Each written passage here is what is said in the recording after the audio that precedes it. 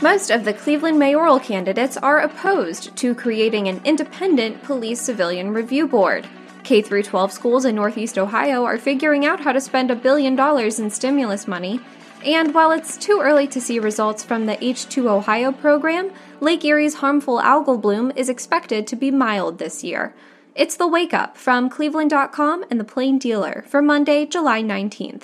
I'm reporter Robin Goist. Most of Cleveland's mayoral candidates oppose a proposed charter amendment to create an independent and powerful police civilian review board, with many objecting to taking power away from the mayor's office and city hall. Of the 6 candidates who recently spoke before the Cleveland.com Plain Dealer editorial board, only nonprofit executive Justin Bibb said he would support the charter amendment. Cleveland City Council President Kevin Kelly, Councilman Bashir Jones, former Mayor Dennis Kucinich, and State Senator Sandra Williams all objected to removing power from the mayor and safety director. Former Councilman Zach Reed declined to give an answer, and one candidate, attorney Ross DeBello, declined to speak with Cleveland.com and the Plain Dealer at all. The positions come as escalating violent crime becomes the top issue in the race to succeed Mayor Frank Jackson after 4 terms.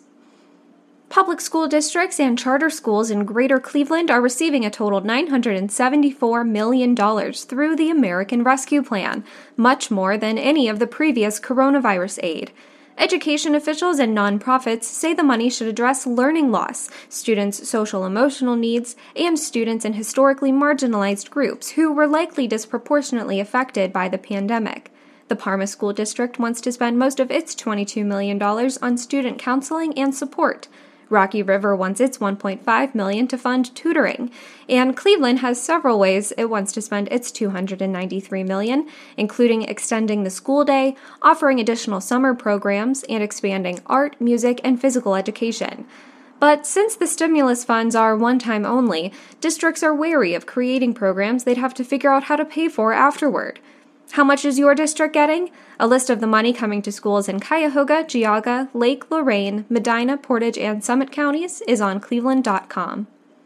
Lake Erie's harmful algal bloom is expected to be mild this year, like last year, but that's not because efforts to reduce phosphorus runoff into the lake have succeeded. Those efforts have only just begun. This summer's optimistic algal bloom prediction from the National Oceanic and Atmospheric Administration is due to a dry spell that limited the amount of nutrient-laden water flowing off northwest Ohio farms and into the Maumee River. But, long-term, water quality specialists are hoping incentives provided by the state's H2 Ohio program, which launched in 2019, will reduce phosphorus applied to fields across northwest Ohio and keep more of the nutrient in the soil and out of Lake Erie. Ohio, Michigan, and Ontario have committed to reducing the phosphorus level in Lake Erie by 40% by 2025. J.D. Vance, the venture capitalist and author of Hillbilly Elegy, used to admonish what he called xenophobic appeals by Donald Trump. That was until he decided to run for Senate. Reporter Andrew Tobias writes that, as a political pundit, Vance argued that an element of cultural isolation and ugly racial attitudes among poorer white voters made them more susceptible to xenophobic appeals from politicians like Trump. But now, as a Republican U.S. Senate hopeful, Vance has made it a central theme of his campaign to complain that using certain words or talking about specific issues can cause elites to label, quote, normal people as racist.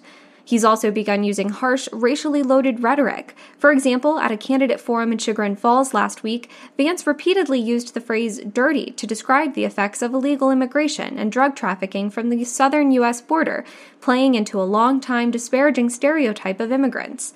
Vance is part of a crowded field running to replace outgoing Republican Senator Rob Portman.